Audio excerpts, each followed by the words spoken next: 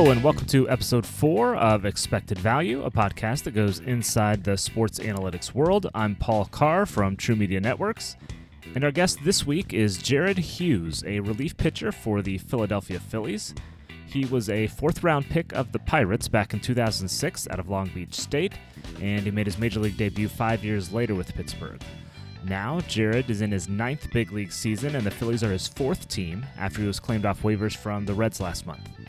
In my conversation with Jared, he'll talk about how analytics have progressed during his career, his tendency to pitch low in the zone and how that works with the launch angle revolution of recent years, what new StatCast data he likes to look at, keys for communicating analytics ideas with players, what he wishes could be quantified, and working with Phillies manager Gabe Kapler, who's a known proponent of analytics. Then, True Media's Jeff Stern and I will be back to react to the interview and wrap things up. Now, without further ado, here's the Expected Value conversation with the Philadelphia Phillies' Jared Hughes.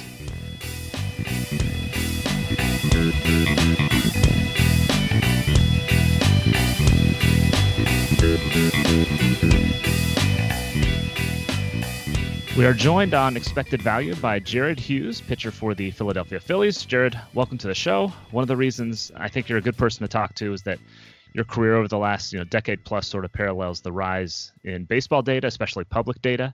So let's start very broadly. From your perspective, what's kind of the general arc of your interaction with analytics been like? Meaning, how have you seen the data and data you've been interested in change over the last 15 years of your career or so? Well, in the beginning, it was certainly just like video and eyesight, and there wasn't a whole lot of analytical analysis going on in terms of players hearing about any of the stuff other than like maybe velocity or how hard you were throwing, or that was about it. But there wasn't even exit velocity talked about early in my career when I was in the minor leagues. So I'd say as a whole, it's been an incredible learning curve for me and for most players over the last decade. So let's again be a little bit general, but get as specific as you like with this. What is your prep process like now on a typical game day? You're in the bullpen relief pitcher. What's your typical prep process, more from kind of a data standpoint like? So the prep process is every series, and honestly every day, but every series I'll take a look at the opposing team, and I'll go from top to bottom in their lineup, including if they have any pitchers that hit well, and kind of just understand if there's any trends they fall into as hitters, or if there's any weaknesses that I can find a way to exploit. Obviously, I only have a certain number of weapons in my arsenal in terms of what I throw as a pitcher, but I always try to hunt a way to get them out, and I can do that a little bit more thoroughly by seeing their trends. And is that typical now? Like, is that normal for almost every pitcher to basically go through that from an analytics standpoint before a game or before a series?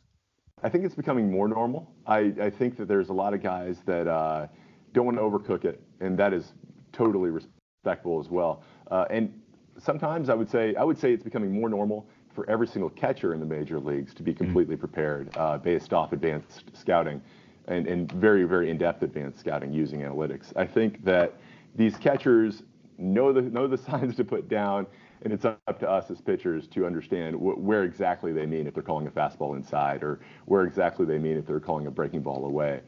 Is it below, or is it off, or is it in the zone?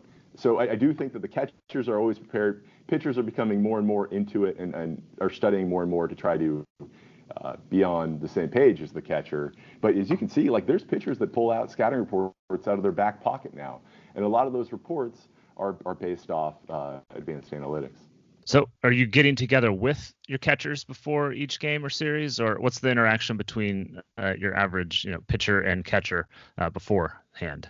So I would say before every game, the starting pitcher meets with the catcher, and they discuss what they're going to do along with the coaching staff. They all sit down and prep. Before every series, all the bullpen pitchers get together and discuss that upcoming series. And usually they split it up with righties and lefties. And that's pretty much common throughout the league. I don't want to get too far into what every team does in the specifics, because I feel like there are a lot of secrets out there that need to stay secrets. It's part of the competition. But I do really think that the preparation is increasing throughout what I've seen in my career. It's becoming more and more specific, and the data to back up specific trends that people see or the pitchers see in hitters is becoming more specific. And I think it's creating just pitchers that are able to go out there and really understand what they're doing with every single pitch.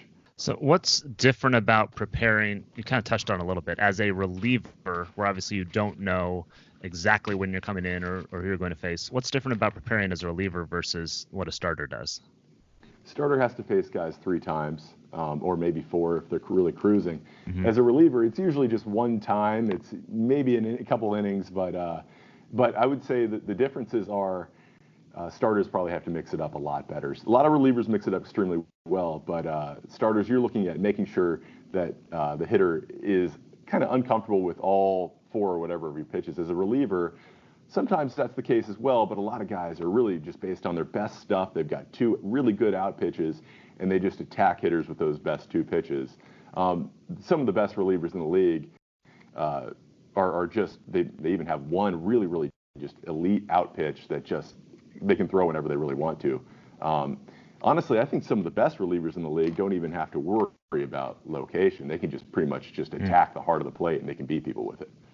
So your pitching heat map, if I look at it, and I think this is what you're known for, is pitching low in the zone. You have one of the lowest ground ball rates in the league. So obviously that's intentional. How did you get to that point? Like, was it a natural thing? Was there intent behind it? What kind of pointed you in the direction of, specifically pitching low in the zone?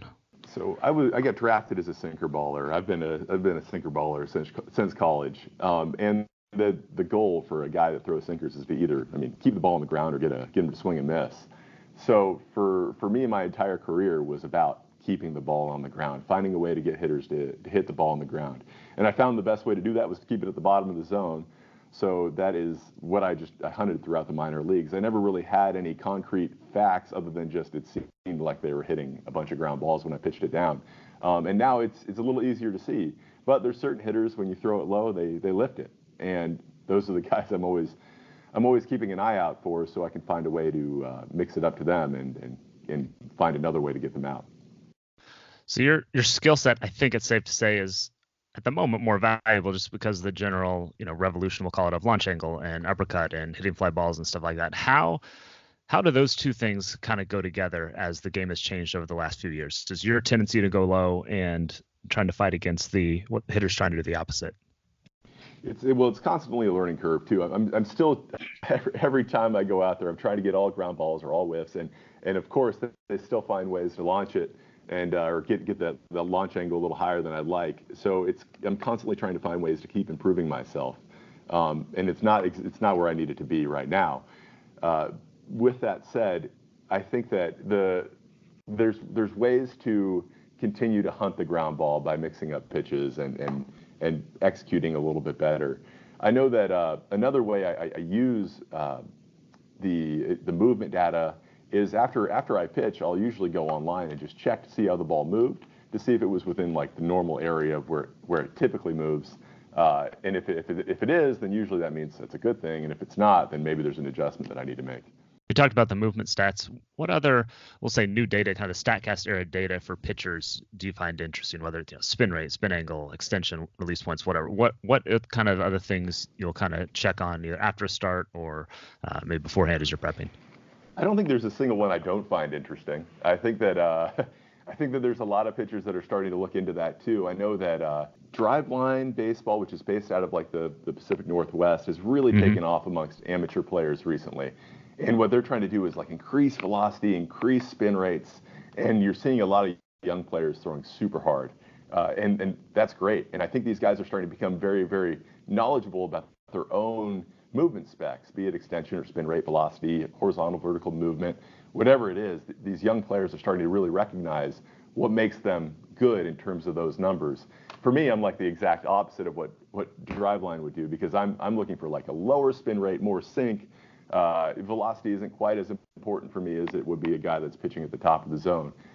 So it's interesting because I find every single one of those specs like fascinating, and I find them to really, really help in terms of making adjustments. And sometimes when they're lifting the ball a little bit too much, there's a reason for it. And you can see that the ball is a little flatter, and adjustments need to be made.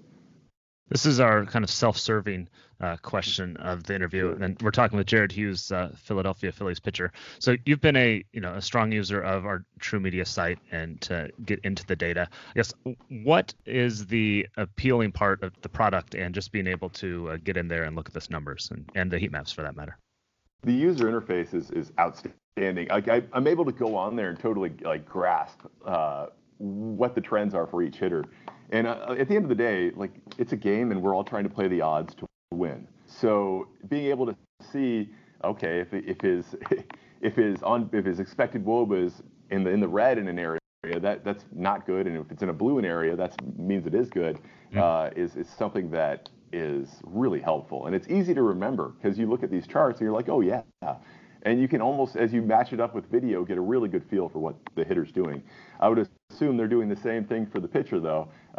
So I kind of have to be cognizant of that if I fall into any patterns myself, that hitters are going to start hunting certain pitches. How do you use video relative to heat maps to stats, and how important are they relative to each other? Extremely important. I'd say video is right up there with any statistic. In terms of video, you look at, so like every now and then you'll look at a map, right? And or like a little heat map, and you'll see that, like we'll just say it's slugging, and there's a pitch that is just like, how on earth is he not, how he's slugging, like we'll just say thigh high away, but this one was in off. How did he get to that one? Well, you check the video, and well, he got jammed and he hit it down the line, and he barely got it over the third baseman's head. It's something that's typically an out, but he found a way to get a double out of it, so the slugging was high. That's why there's some expected stats out there that are really good, because you can kind of, those take exit velocity and launch angle into account, so you can kind of have a better idea of if that hitter really has a strength on that pitch or if there was just a mistake. You are 6'7", which is obviously tall. How does that affect your approach pitching? Well, I think that it helps my sinker because I don't have a super high arm slot, but my arm is it's out away from my head and it's lower. But since I'm tall, with a lower arm slot, I'm still releasing it higher than a lot of people are releasing it, and I think that helps the ball be able to move down further. I don't know. I do know that I feel like it's a benefit to me. I also feel like sometimes my limbs are longer and harder to control, so I have to work a little harder to be able to have control of my body, and that comes in like the weight room and pregame preparation.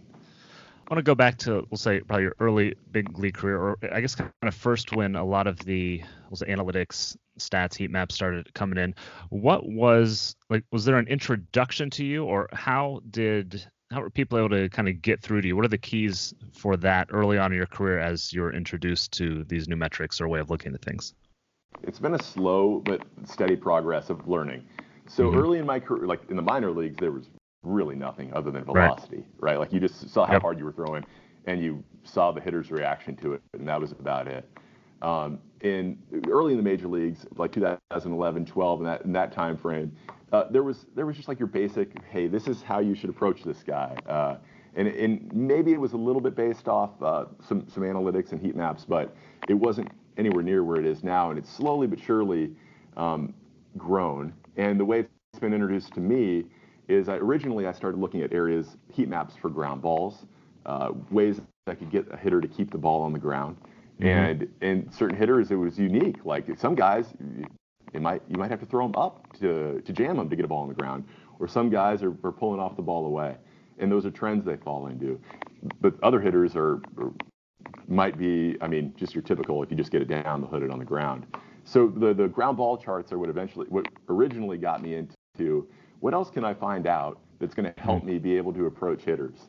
And it became like this vast amount of information that I had to sort through and understand what really made me the best pitcher possible and what continues to make me the best pitcher possible. And I try to keep it as simple as possible at the end of the day. I try to get a feel for what type of trends the hitter falls into and what my best odds are in getting him out. For people, we'll just say like myself, who are not players, but are tasked with communicating some different analysis things to players or coaches, what are tips that you would give to those kind of, we'll call them front office types as they communicate with you guys? Wow, that's a good question. I think going through the coaching staff's the best way. The coaches, a lot of them did it, right? A lot of them played, even the ones that didn't understand how to communicate with players. the major league coaching staffs I've dealt with are all outstanding at communication. And it goes no different here in Philadelphia. It's really, really good communication. So a lot of times, I mean, if I have any questions, they have the answers, and sometimes they have the answers even if I don't have the question. So I think the ability to go through the coaching staff to communicate with the player is the best way to do it. But also, I really think that hunting a player that has a good baseball IQ will help them succeed in the major leagues. And being able to, honestly, another thing that I think is going to be extremely important is being able to translate advanced analytics and these scouting reports into different languages, because we don't all speak English in the major leagues. There's a bunch of different languages being spoken. So I think those are the best ways to do it. Go through coaches, being able to translate into different languages. Speaking of coaches, Gabe Kapler's your manager in Philadelphia. We know he's very forward-thinking, we'll say. He's gets under heat sometimes for maybe taking a pitcher out early or whatever it might be. You've been there less than a month, but what's your impression of him so far, kind of from his analytical perspective? He is incredibly impressive. His ability to communicate with the players, his ability to, I feel like that I want to just pour my heart out for Gabe every single day. I can't say enough good things about him. He is just an incredible manager, and I really, really believe in him. I really would I don't know. I'm a big fan. I think that the main thing that he does that I think is so awesome is ability to communicate with the player. He's on the same page as every single player. He makes sure that we know what's going on. I am lucky to have a chance to play for him. That's great. Let's kind of spinning this all forward a little bit. What's something that maybe you wish you had data for, or better data for, that maybe doesn't exist at the moment? Oh, this is a great question. Okay, and I've got your answer. The answer for that is deception from a pitcher. So you see these guys that don't stand out in any of their pitch movement stuff or even extension. There's nothing there that's like, okay, this guy is going to dominate or he's not going to dominate. But he finds a way to throw pitches right down the middle and get whiffs. Even if it's like the same pitch and hitter knows it's coming, still finds a way to get it by the hitter or force bad contact. There's something there in terms of deception or the way the ball comes out of the pitcher's hand. And there's certain guys across the league that just have a knack for it. And honestly, a lot of them are backhand bullpen arms or elite starters that find a way to they miss with location. Sometimes it's not a great pitch, but the hitter looks like it was 300 miles an hour, didn't stand a chance. There's something there in terms of deception that I've yet to find a number to explain. Just thinking about this, it's some kind of combo of like location and movement and release and tunneling, something like that. Like all that comes together to make up deception or something. I think tunneling's a big part of it. You see some guys that are really into tunneling that have a knack for missing their location and still getting a whiff. But there's something else there. And talking to hitters, it has to do with how the ball comes out of the pitcher's hand, seeing the ball late. So, I think there's some guys that might hide the ball in their jersey as it's coming out of their hand. I don't even know what's going on. Like, it literally is so hard to see. And I've played catch with a few of these guys that it's just like, what is the difference? Because it's not spinning any differently. It's not any harder, but it's just got a little extra nastiness to where the hitter can't see it as well. I think there's pitching coaches that understand how to teach that out there. I think we have a few of them here in Philadelphia. And I think that's something that I've never really seen a number for to describe deception. You mentioned playing catch, and as a fan, I'm sitting in the stands, you see everyone warming up, just throwing the ball back and forth. We also hear these stories of, I was playing catch and the ball came out of my hand differently, and suddenly Mariano Rivera has a cutter or whatever it is. So when you're out there, it looks like you're just throwing the ball around. Your wheels still turning, you're still fiddling with grip, something like that, even if it looks like you're just playing a long toss or catch before a game or something? I take such a serious approach to it's called throwing program is what I call it. I don't call it playing catch, I call it throwing program. And it is exactly what you say. You're working on the spin out of your hand. You're working on really getting the extension, the feel of getting off your backside and through your lat. A lot of the mechanical aspects come into play, but also reading the spin that day. And so I'm a reliever. Say I've thrown 2 or 3 straight days. You can tell a lot of how you're going to be that day based on how the throwing program goes. You can say, okay, these are the adjustments I need to make, or I'm having a hard time finishing it. I need to make sure I really finish the pitch today because I might be a little fatigued. Whatever it is, the throwing program is our time as pitchers to practice our craft. Some pitchers use it as time to build arm strength, but certainly practicing the craft is a big part of it, and it's basically batting practice for pitchers. Good stuff. One more question before we get into the quick hitters. And this is, again, very broad. Like, where do you think the future of baseball generally is going with the emphasis on, et cetera, launch angles, home run, 3 true outcomes, all that stuff that's kind of changed the game of the last few years? Mm-hmm. What's next for baseball? Because we've seen over 100 years, it's reaction, back and forth, and things tend to balance each other out. What do you kind of see the game going over the next, we'll say, decade or so? Yeah, I think there's going to be rule changes that we've already started seeing, like the pitch clock and stuff like that. It's going to change the game a little bit. I think that obviously, I mean, it seems that home runs and strikeouts are really spiking. So maybe it keeps going in that direction to where there's even more home runs and strikeouts. I can't really predict that, but I think in terms of players, in terms of on-field personnel, you're going to see more guys that are extremely physically gifted, like they can maybe even play 2 positions, but also able to analyze the situation they're in the moment in the game, and use advanced analytics to be able to compete. So full competitive energy, but also full preparation and understanding, okay, I'm going to throw 101 at the top of the zone, but not just at the top of the zone. It's going to be up and away to a little above, because that's where this guy's highest whiff rate is. Talking with Phillies pitcher Jared Hughes, getting ready to wrap things up here on Expected Value. All right, Jared, a bunch of random questions. Be as short or as long as you like. So you were 25 with the Phillies. Why that number? You know, they asked me, they said, what number you want? I said, I don't care. As long as it's a Major League jersey, I'm going to be happy wearing it. So they said, how about 25? And I said, yeah, let's do it. 25 sounds good. Do you have a lucky number? No, no lucky number, no.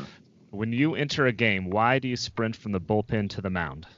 Yeah, this is a long story, actually. So and I've told it a few times, and I'll try to sum it up. But I sprint in because in AAA, I used to throw like in the mid to high 80s, and I wasn't super successful in the minor leagues. I actually struggled quite a bit. And I was getting close to the end of the road in terms of my minor league career and in terms of my baseball playing career. And this was about 9 years ago. I had a catcher on my AAA team that said, Jared, man, you need to sprint in and throw every pitch as hard as you can and just see what happens, man. You might be all over soon. So you may as well just give it your all. And if you get hurt, oh well, it's almost over anyways. So I sprinted in. I remember it was in Rochester, New York. And I sprinted in one game. And I went out there and I just grunted on every single pitch. And I was out of breath. And I was throwing way harder. I was up into the 90s. I broke a couple bats.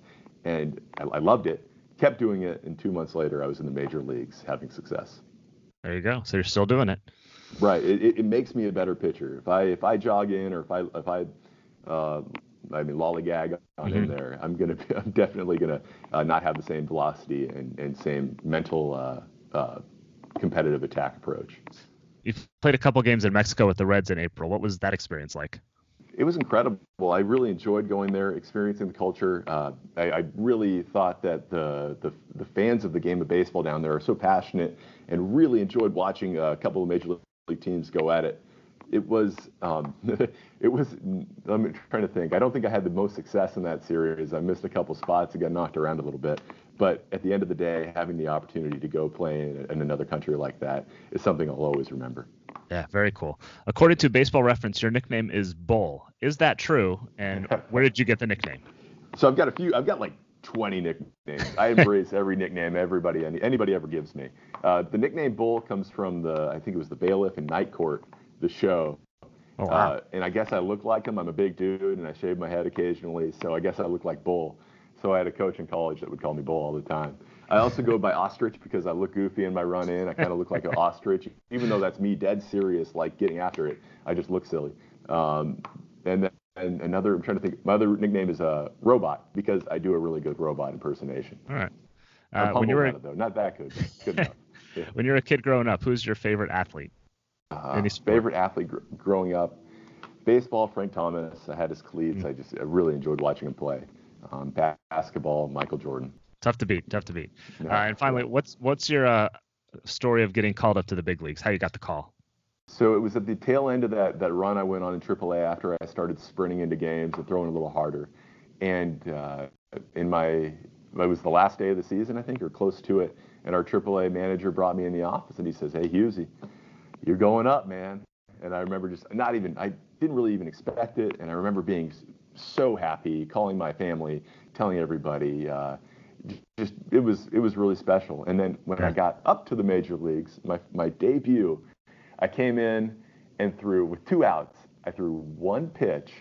It was a ground ball right back to me, and I ran it over to first base, underhanded it to the first baseman, went into the dugout, and I just sat there thinking, I just threw one pitch in the major leagues. I'm a major leaguer, and I'll never forget that feeling. That's great. One pitch. That's it. First, all that energy, all that build up. You got one pitch, and you were done for the first game, huh? And I still am trying to find ways to just throw one pitch and get the batter out. I'm telling you, that's the goal. As a sinker baller, that's the goal. That's great. All right, that's a good story to wrap things up with. Jared Hughes, Philadelphia Phillies pitcher. Thank you for joining us here on Expected Value. Thank you for having me on, Paul.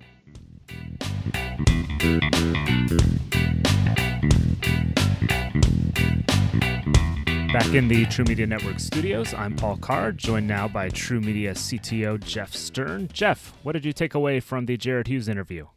I think the thing that just struck me the most is, that it's great to hear that players are using data and using analytics, and that it's a part of their game prep, and it's a part of a way for them to gain an on-field advantage by researching and learning from this.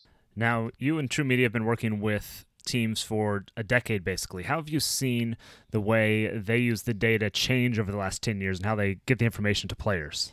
So, our relationship has always been with the teams, so I don't have a ton of insight into the specifics, but I can kind of guess a little bit from some of the questions that we get and the nature of the requests that we get. And I think that it's just been steadily, incrementally growing how much, I think a long time ago, teams probably didn't even think players had any interest in it. And I think they then kind of moved to, they have an interest in it, but we really want to be very careful with the way that we present it, and we want to curate it first. And that's still certainly the opinion of a lot of people, and there are some good reasons for that. But you also just see a general loosening where in some cases, for the right player and in the right structure and the right organizations, they just let them kind of have a pretty free hand and trust that they're kind of ready to take in and make use of this. And I think Daniel Adler of the Twins talked about this a couple podcasts ago. Talking about how players come into the minors asking for a lot of these stats and numbers now. Now, Jared is in his 30s, and he had to adjust to this, and he's learned how to do it over the course of his career. And the guys coming in now, it's second nature. They have maybe had it in college even, and they just know what these numbers mean a little more intuitively, and they're already asking for it. And it's kind of related to one of the things I took away from this. Jared was talking about Gabe Kapler, the Phillies manager, who's very analytically minded. And from an outside perspective, I think that's the interesting part. The media really focused, especially early in the season, on maybe unusual decisions Kapler was made, taking pitchers out early, etc. And that is interesting. It's different from the outside media perspective. And Jared focused really more on the way that Kapler communicates. Didn't focus on the numbers or the mindset in that sense, but instead how Kapler relates to coaches and players, and he raved about that as what sets Kapler apart. And to me, that's just another reminder that if you can't get this information across, it doesn't matter if you have the best models or analytics in the world, communication is still king. Yeah, absolutely. Making sure that this is all communicated properly, especially just given sort of the frames of reference and experience that everybody's coming in with. One thing that I think is kind of a little bit interesting about the acceptance of the analytics is we're not talking about maybe some of what you might traditionally think is the most common, like a wins above replacement or something, where we're trying to put an abstract value on everything so we can add and compare everything. But what Jared was talking about was a lot of things that are more directly measurable and directly related to the way they experience the game. He was talking about spin rates and the angle of the spin and the extension where they release the ball. And so it's great that MLB, when we talk about what's changed, it's great that since they released StatCast in 2015, a lot of extra pieces of this data have been able to be measured. And I think that makes that communication probably a little bit easier because they're communicating with measurements that are very directly related to the ways the players really experience the game. Although to Jared's credit, he was also talking about using these different expected stats because somebody can have a high slugging percentage because of a bloop double, and so there's also, in addition to measuring direct things, there's also a general broader acceptance of some of these models and how they more properly explain, some of the luck or nuance sort of occurrences within the game. Yeah, and a lot of the numbers, like he was talking about expected WOBA, it sounds complicated and it's really fairly intuitive, though. It's basically measuring, quality of contact, location, using launch angle, exit velocity, things like that. So it's pretty easy to get across, and the simpler it is to explain from not necessarily a quantitative standpoint, but a qualitative standpoint, the easier they are to use sometimes. All right, thanks, Jeff. That will wrap things up for this episode of Expected Value. Thanks again to Phillies pitcher Jared Hughes for being our guest. This weekend, we're headed to the Nessus Conference in Boston. We'll get interviews there to share on next week's podcast episode. If you're at the conference, too, come say hi. As always, guest suggestions, questions, and feedback are always welcome via email at expectedvalue@truemedianetworks.com. That's TRUmedianetworks.com. Or hit us up on Twitter at TrueMediaSports or at Paul Carr. Please don't forget to subscribe, rate, and review the show wherever you get your podcasts. Tell everyone you know to do the same. On behalf of Jeff Stern and everyone at True Media Networks, I'm Paul Carr. Thanks again for listening to Expected Value.